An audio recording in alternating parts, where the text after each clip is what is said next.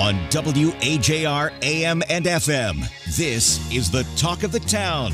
From Morgantown to Clarksburg, if it's happening, we're talking about it. Call the show toll-free, 1-800-765-8255. Now, here are your hosts for the Talk of the Town, Dave Wilson and Sarah Giosi. Good morning. Welcome into the program. Just Dave, of course. Sarah is continuing her advanced parental training program. When do we start the countdown for Sarah's return? I got to know when Sarah's return is. We're ballparking it sometime in the middle of summer. Once we get a firm date, we'll start the countdown to Sarah's return. How about that?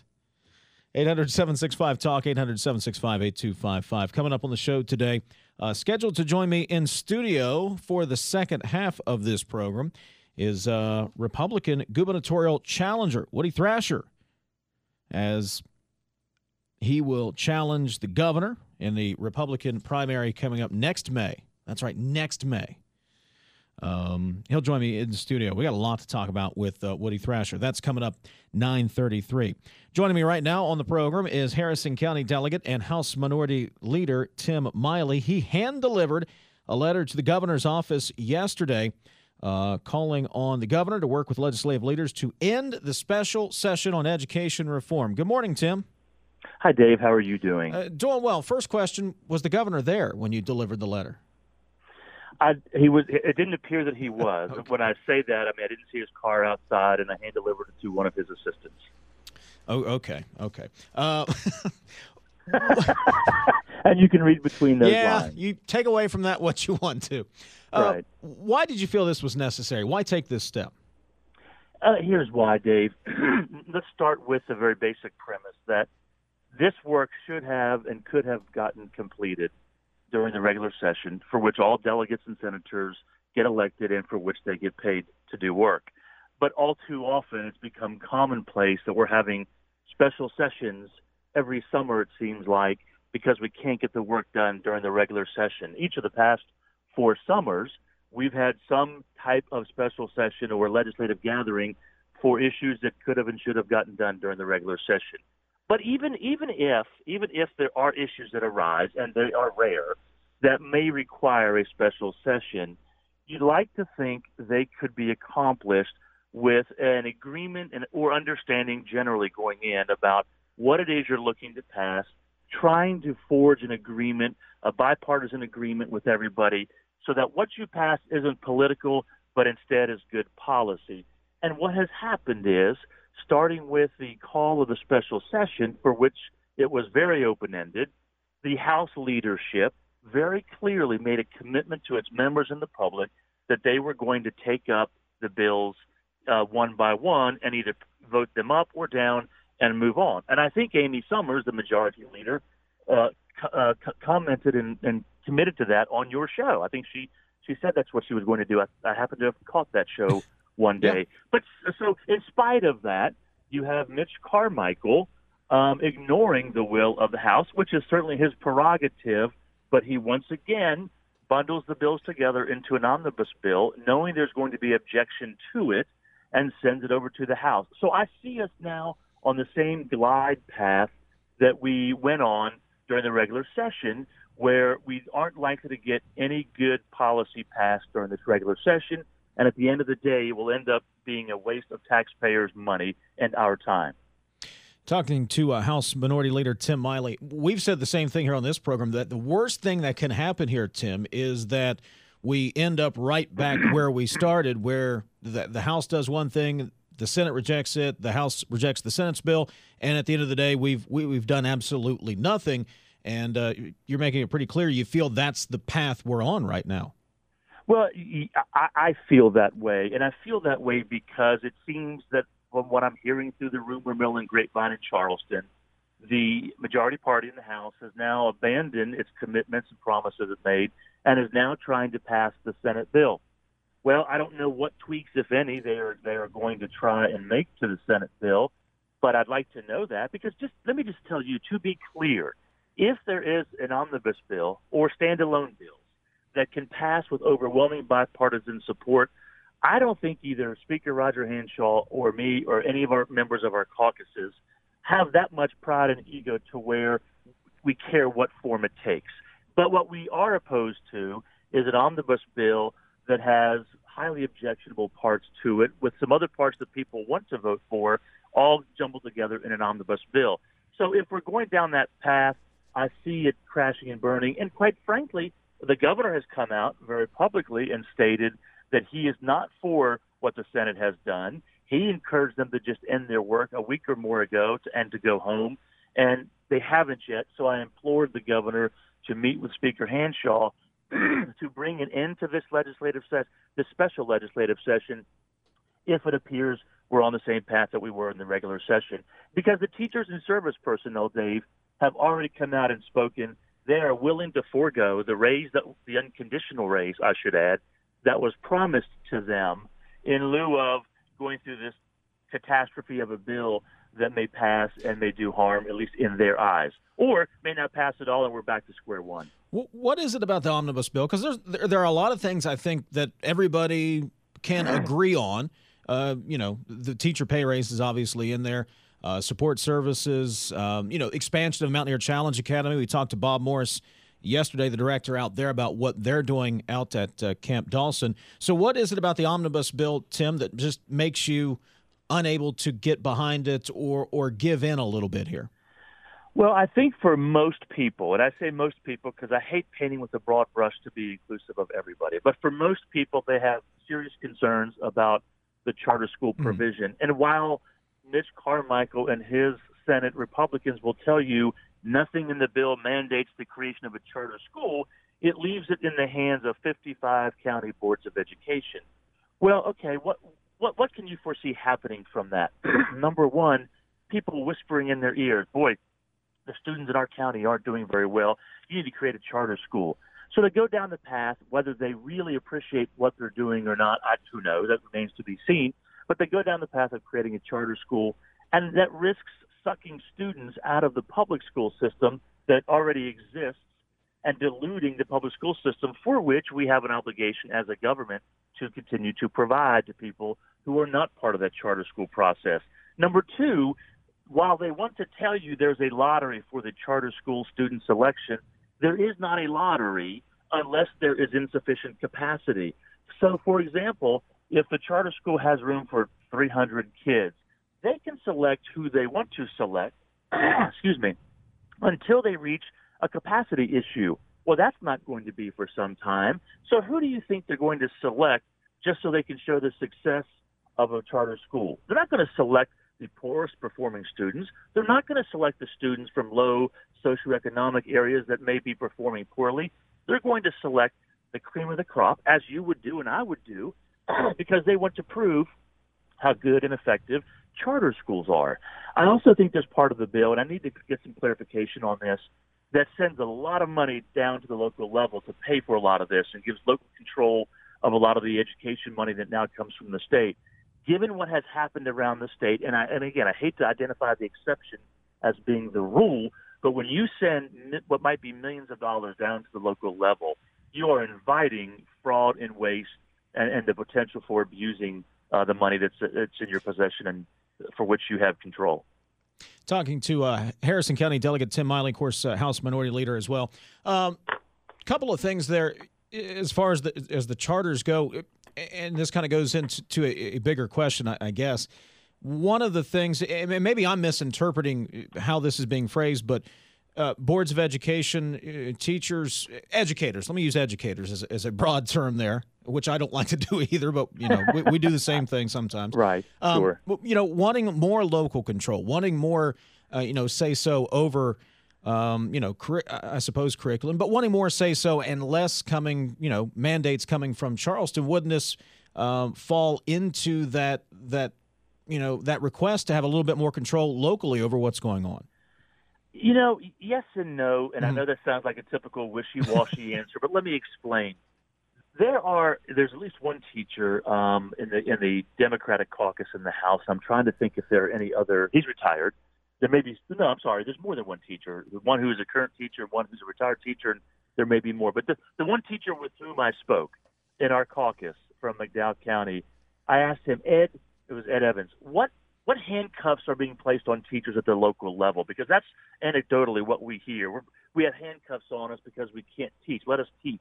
There's too many restraints coming down from on high. And he said, Tim, I don't know what handcuffs people are talking about, because he was not only a teacher, the National Science Teacher of the Year, I may add, but he substitute teaches as well. He said, if you want to teach a child, you can teach a child. There's no handcuffs, so stop using excuses. What he did say, though, was a problem with the level of discipline in the classrooms that disrupts the learning environment for the entire classroom and every other student. That has become a major problem. And while I don't like to quote anecdotal stories, that seems to be such a common theme that I'm hearing at every turn, that we really need to get a handle on that. And until we do, I'm not so sure we're going to solve much of any problem in the public school system. You know, again, it's anecdotal as well, but from conversations I've had with, current and retired educators, Tim, the handcuff seems to be the discipline and having to deal with wear many other hats other than just teacher. You become social worker. You become, did this student eat breakfast and lunch today? Does this student have food to take home at night? Just to use that as an example. It becomes having to deal with everything else, and then teaching gets pushed down the list. But the omnibus bill, since that's the only bill we have out on the table to talk about right now, I mean, there is some provisions in there for trying to help that situation, isn't there? No, that's right. I didn't say the entire omnibus bill was bad. There are many parts of it that do good things. But my question, Dave, is if you have the votes to pass an omnibus bill, you should also have the votes to pass the bills as standalone bills. Why don't you do that? And it's clear Mitch Carmichael is not willing to do that because the Senate Democrats wanted that to be done. He refused. So if the House Republican leadership lives up to its promises and commitments and passes standalone bills and sends them over to the Senate, we know what's going to happen because it's already happened. Mitch Carmichael has completely rejected that process. So I don't understand his thinking. I really believe, Dave, that we have egos and pride at work in Charleston, and I think you've seen those character flaws rear their ugly heads over the past week when you have public displays of attack between the governor and Senate president, the Senate finance chair and the governor. It's become very embarrassing for us as elected representatives in the eyes of the public. And the public, it just does us no service to do that openly and be so childlike and petty when we do that. I hadn't thought about it like that because, Tim, I understand the strategy of bundling it all together there. And, you have something you want to get through that, you're not sure, well, you bundle it with that, and that's as old as politics. But if you have the votes there and you're confident you have the votes, then, yeah, you could put it up and, you could run a charter school bill through there. And if you've got the votes, there's nothing the minority party could do to stop it. So Right.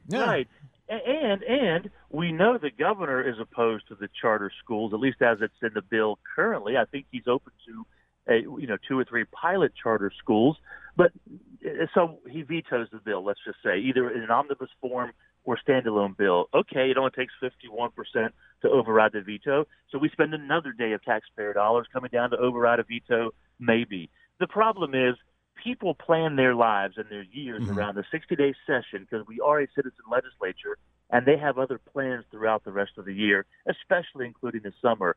But because some people have a lot of time on their hands to just spend time in Charleston and spend that taxpayer dollars, there's no effort and incentive to get things done during the regular session. And if we keep rewarding this type of ineffectiveness during the 60 days, only to come back during the summer special session, then we're never going to get anything meaningful done during the regular session. Because why should we? We know we can always come back. And I think it's wrong. House of Delegates Minority Leader Tim Miley. Tim, I want to ask you one more question related to the education bill, but the governor's role or lack thereof, in your opinion, how has that contributed to where we are right now and coming to this point where it feels like we're headed down the same road we were 3-4 months ago? I wish, well, in my experience in Charleston, what I have observed happen in the past that has proven to be most successful is that the governor leads by example and gets everyone together before you call a special session. You have some idea of what legislation you are looking to pass, and you massage it, if you will, with those legislative leaders from both parties to try to get a good piece of legislation so that when you come into a special session, It's not a protracted legislative session. Maybe if all the cards are on the table and you know what you want to pass and everyone's on board, maybe you come in one day and get it done. The way it's been handled in this special session, it hasn't been done like that, and that's, I think, what has caused a little bit of the friction between the House and the Senate and the governor. House of Delegates Minority Leader and Harrison County Delegate Tim Miley. Tim, I appreciate you taking some time with me this morning. Dave, no problem. You can call me anytime. All right, appreciate it. 9:21, back after this.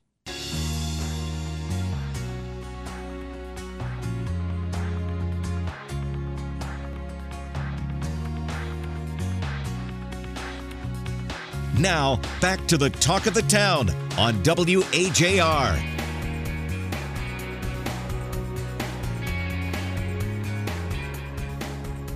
800-765-TALK. 800-765-8255. Got a couple of minutes here. We'll open up phone lines. 304-TALK-304 is the text line. You can also tweet the show at Dave and Sarah AM is our Twitter handle. Coming up in a few minutes, we're going to visit with Republican gubernatorial candidate Woody Thrasher. He's challenging Governor Justice for the GOP nomination coming up in the primary next May. Got a couple of things to ask him about. His take on senators, no confidence in the governor. Is there turmoil? I'll try to say it, much more eloquently during the interview. Turmoil in the GOP, education reforms, omnibus. Going to get into all of that with Woody Thrasher coming up at the bottom of the hour. 800-765-TALK, 800-765-8255, 304-TALK-304. I thought that was a good conversation with Delegate Tim Miley there. And, he's got a point, doesn't he, though? If we're going to end up right back where we were, and that's Sarah and I had this conversation before she entered her advanced parental training program. But the worst thing that can happen out of this special session is just to end up right back where you started. I still say there's a lot of good things in this omnibus education bill. And I get it. You're coming from a position where you don't have to support it, but I had not thought about it in the context that Tim Miley put it. If you're so confident in these provisions, you're so confident in the charter schools provision, then run these as separate bills and pass them. You've got the majority. Republicans have the majority. I understand the point of bundling. You ever watch American Pickers? What's the bearded guy? He likes to bundle things, where you put a bunch of items in a package and he gets a little bit of a discount, and the seller thinks they're getting a little more money. The buyer gets a little bit of a discount because he's got 3 or 4 things bundled into one little package. So I get the point. You want these things, we want this. We're going to put them into one big package, and you use your leverage, use strategy. It's been done since the beginning of politics. But I hadn't thought about it in the context that Tim Miley put it there, though. If you're so confident, if you are confident in these bills, run them. Run them. You've got the majority. Republicans have the majority, both houses. Just don't want to end up back at the same spot.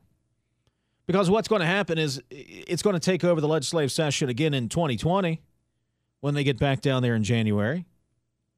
We're going to go through this whole rigmarole again. And in the meantime, roads will be falling apart. Construction projects won't be getting started. There's any number of issues we need to deal with. Oil and gas regulation, so on and so forth. We're going to end up right back in the same spot again. This time with an election pending. What do you think? 800-765-TALK, 800-765-8255. Should they just call it off? Just right now say, you know what? We're done. We will table this until the regular session starts. You know what? We'll pose the question to Woody Thrasher when he comes in. He's the Republican, and one of the Republicans running for the GOP nomination, and he's running against his former boss. He'll join us in studio coming up on the other side of the break. We'll visit with Woody Thrasher coming up Right now, it's 9:30. Let's get a news update from the Metro News Anchor Desk, find out what's happening all across West Virginia.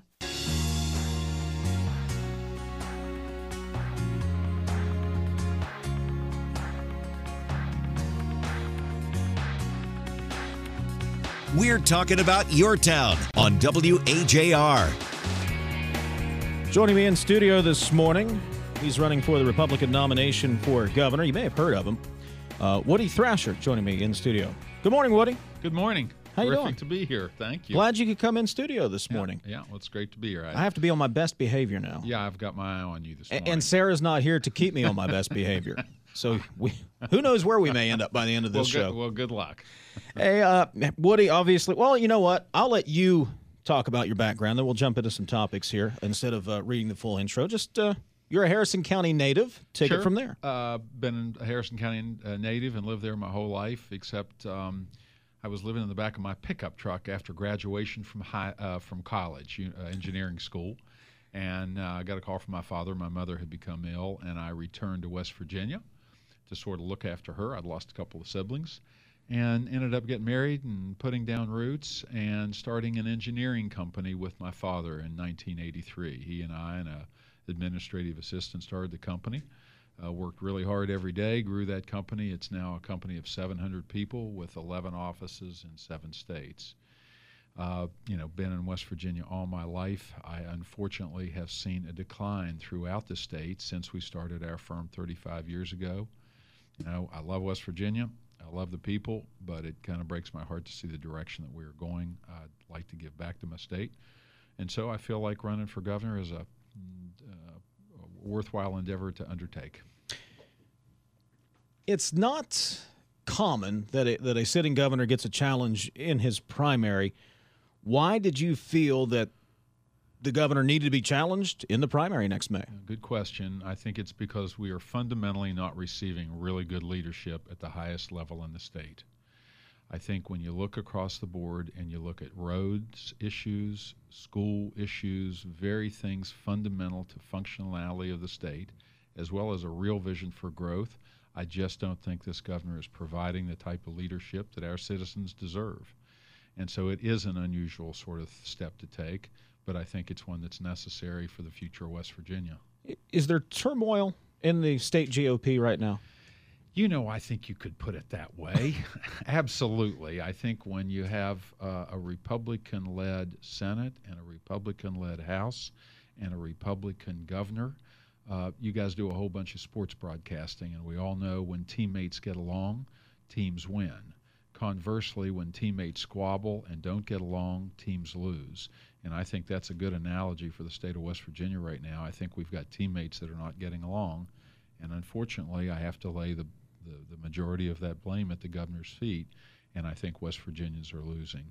What do you make of the news coming out of the Senate this week? You have Craig Blair calling for the governor's resignation, then saying that we need to have a no-confidence vote. Ryan Weld yesterday with Hoppy said he'd be a yes for a no-confidence vote right now. What do you make of this, members of the Republican Party going after the governor right now? Well, that's not new news, because really if you look at the executive committees of a number of different counties across the state of West Virginia, they sort of got that ball rolling with a no-confidence vote.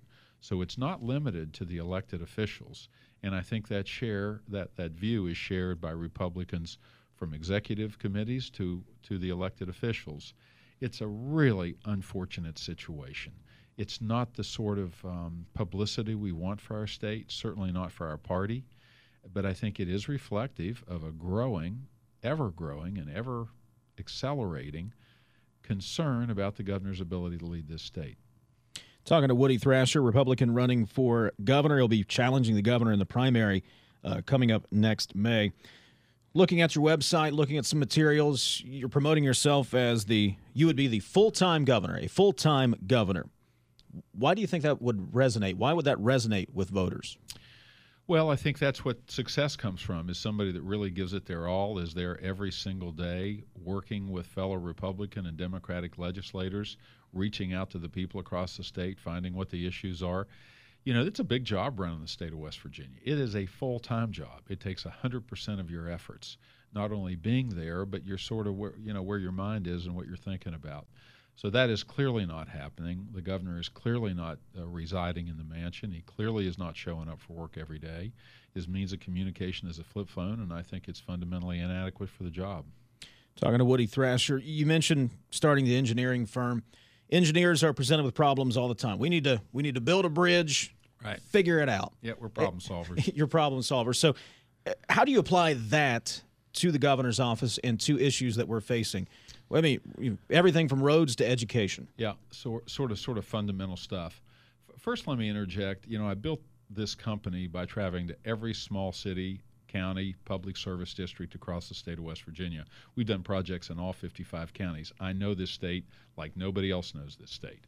I've traveled it. I know the people, and I've seen where we have come from. I'm sorry to tell you that today I can't name 3 communities. I can only name 3 communities in the state of West Virginia that are in better shape now than when I began my career. So clearly we have not trended in the right direction for the long haul. That's a problem, and I think I have a solution to that problem. Specifically, we desperately need economic development within our state. That economic development needs to be a diversified economy base. We're a great resource extraction state. It's carried us for years and years, but we have not diversified this state. So fundamentally, I think we need to diversify our economy. Tourism is a great start. There's a whole lot of other areas that we can do, which I could get into in detail later. And additionally, I think our biggest single problem is loss of population. We've lost 11,000 people this year. They tend to be young, educated people that don't necessarily want to leave, but do because of a lack of opportunity. That's 20 years in a row. We've lost more population than anybody else in America. That's what we need to reverse. We do it by creating opportunities. I think we do that through diversification in our economy. We're talking to Woody Thrasher, Republican running for governor. He's running against the sitting governor in the primary coming up in May. We'll continue the conversation. Yes, we'll talk education on the other side of the break. 9:41, Dave and Sarah.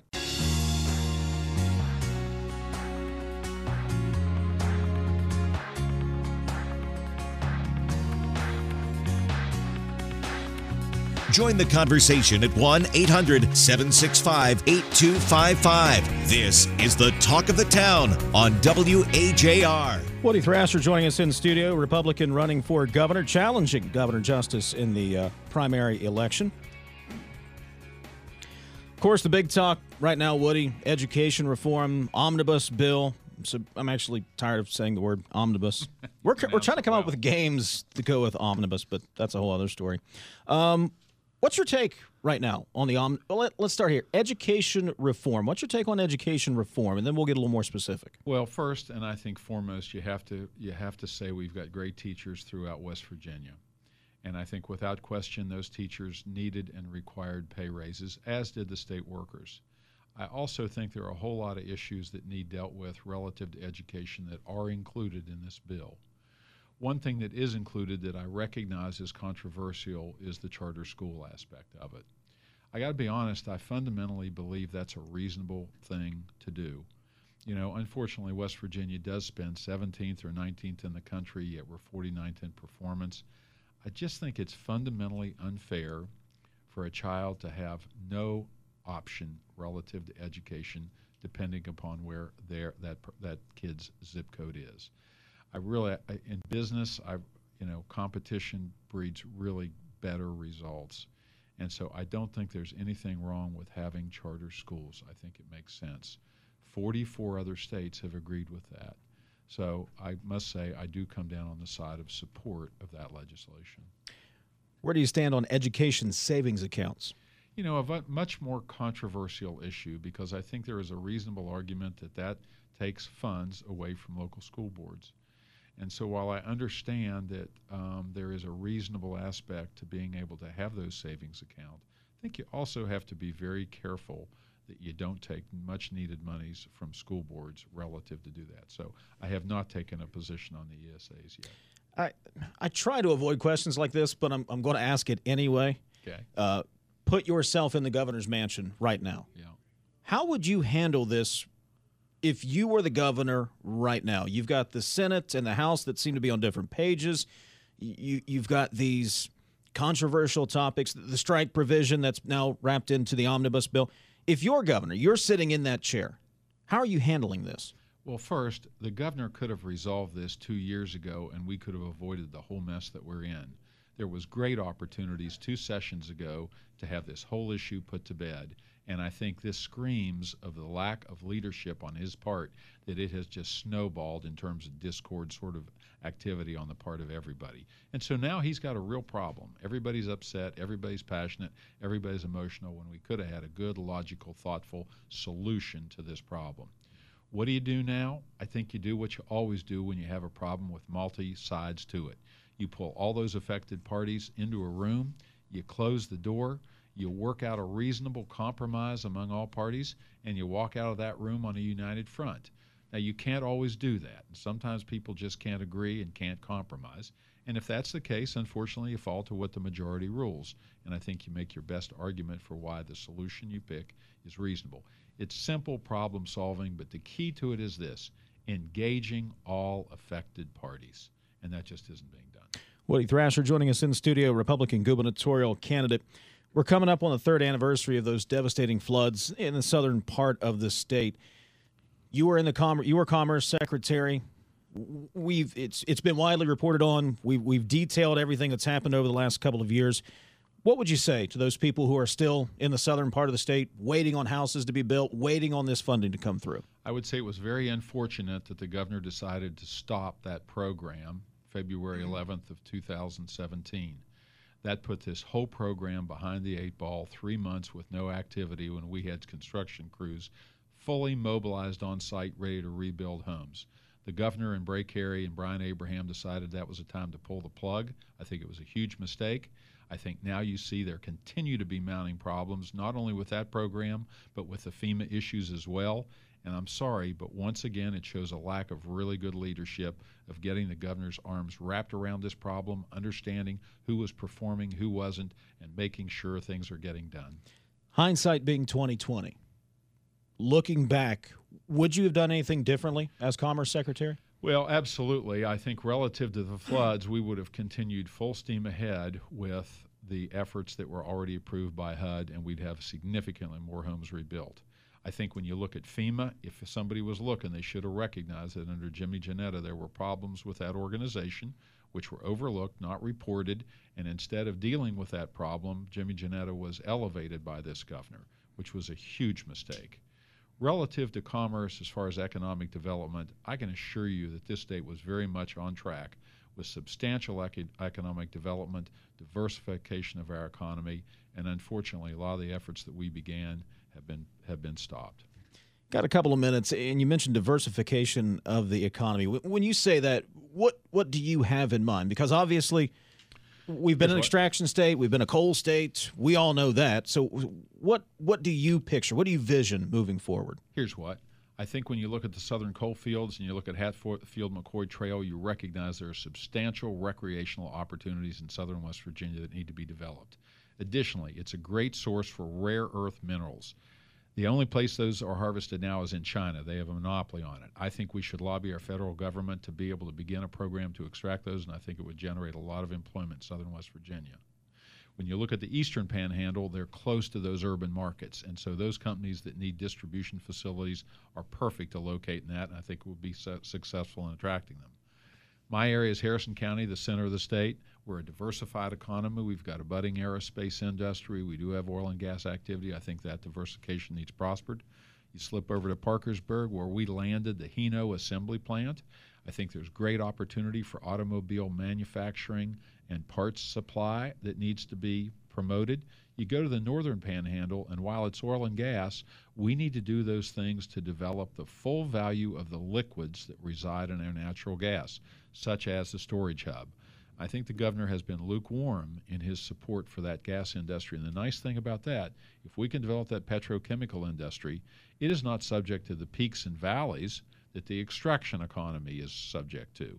So if we can really develop the value-added lines of materials that use that raw material, those would be great jobs for West Virginians. You know, you mentioned a little bit earlier people leaving the state. We got to get people to stay here.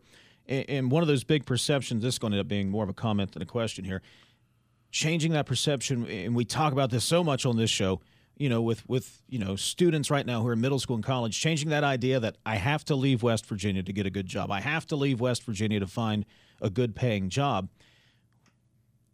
And we talk about this all the time, this ties back into education, tying those what employers are looking for, the skill sets they're looking for, connecting that to students who, in the 7th, 8th grades, and learning that you don't have to leave West Virginia, or creating opportunities where you don't have to leave West Virginia. Let me give you a very specific personal example. The Thrasher Group employs 700 people. This summer, we have 50 student interns working at our company. These are homegrown West Virginia kids going to various engineering schools across the college.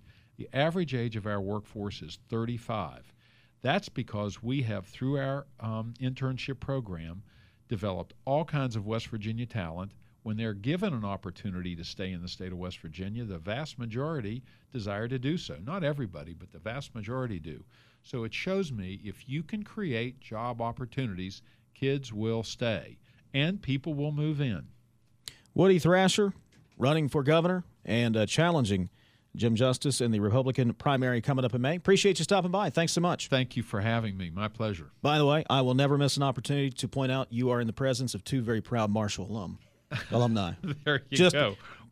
I never miss the opportunity. Well, we love all our institutions of higher learning, and Marshall is one of those places producing great engineering graduates. We'll wrap it up. Set the table for Hoppy next.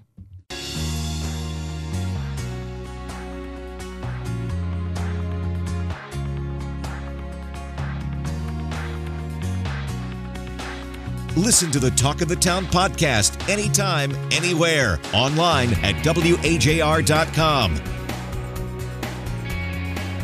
Fun show. Good conversations today. If you missed any parts of those, we'll have the podcast posted at WAJR.com. And producer Joe will have video clips. Right, Joe? Of those interviews posted up at our Facebook page as well a little bit later today. By the way, our buddy McStatewide, Brad McElhenney on MSNBC. Guys everywhere. Guys just everywhere. Let's see. Hoppy Kercheval coming up next. He's scheduled to have Tim Miley on top of the hour as well. Talk about the letter he delivered to the governor's office. No indication the governor was there, but he'll be on to talk about that and calling for an end to the special session on education reform. Coming up tomorrow on this program, we are scheduled to visit with the State Attorney General, Patrick Morrisey, scheduled to join us tomorrow coming up here on WAJR. Hoppy Kercheval is coming up next. Every day, we rise, challenging ourselves to work for what we believe in. At U.S. Border Patrol, protecting our borders is more than a job. It's a calling. Agents answer the call, working together to keep our country and communities safe. If you're ready for a new mission, join U.S. Border Patrol and go beyond. Learn more at cbp.gov/careers. Step into the world of power, loyalty, and luck. I'm gonna make him an offer he can't refuse. With family, cannolis, and spins mean everything. Now, you wanna get mixed up in the family business. Introducing The Godfather at ChumbaCasino.com. Test your luck in the shadowy world of The Godfather slot. Someday, I will call upon you to do a service for me. Play The Godfather, now at ChumbaCasino.com. Welcome to the family. VGW Group. No purchase necessary. Void where prohibited by law. See terms and conditions. 18+.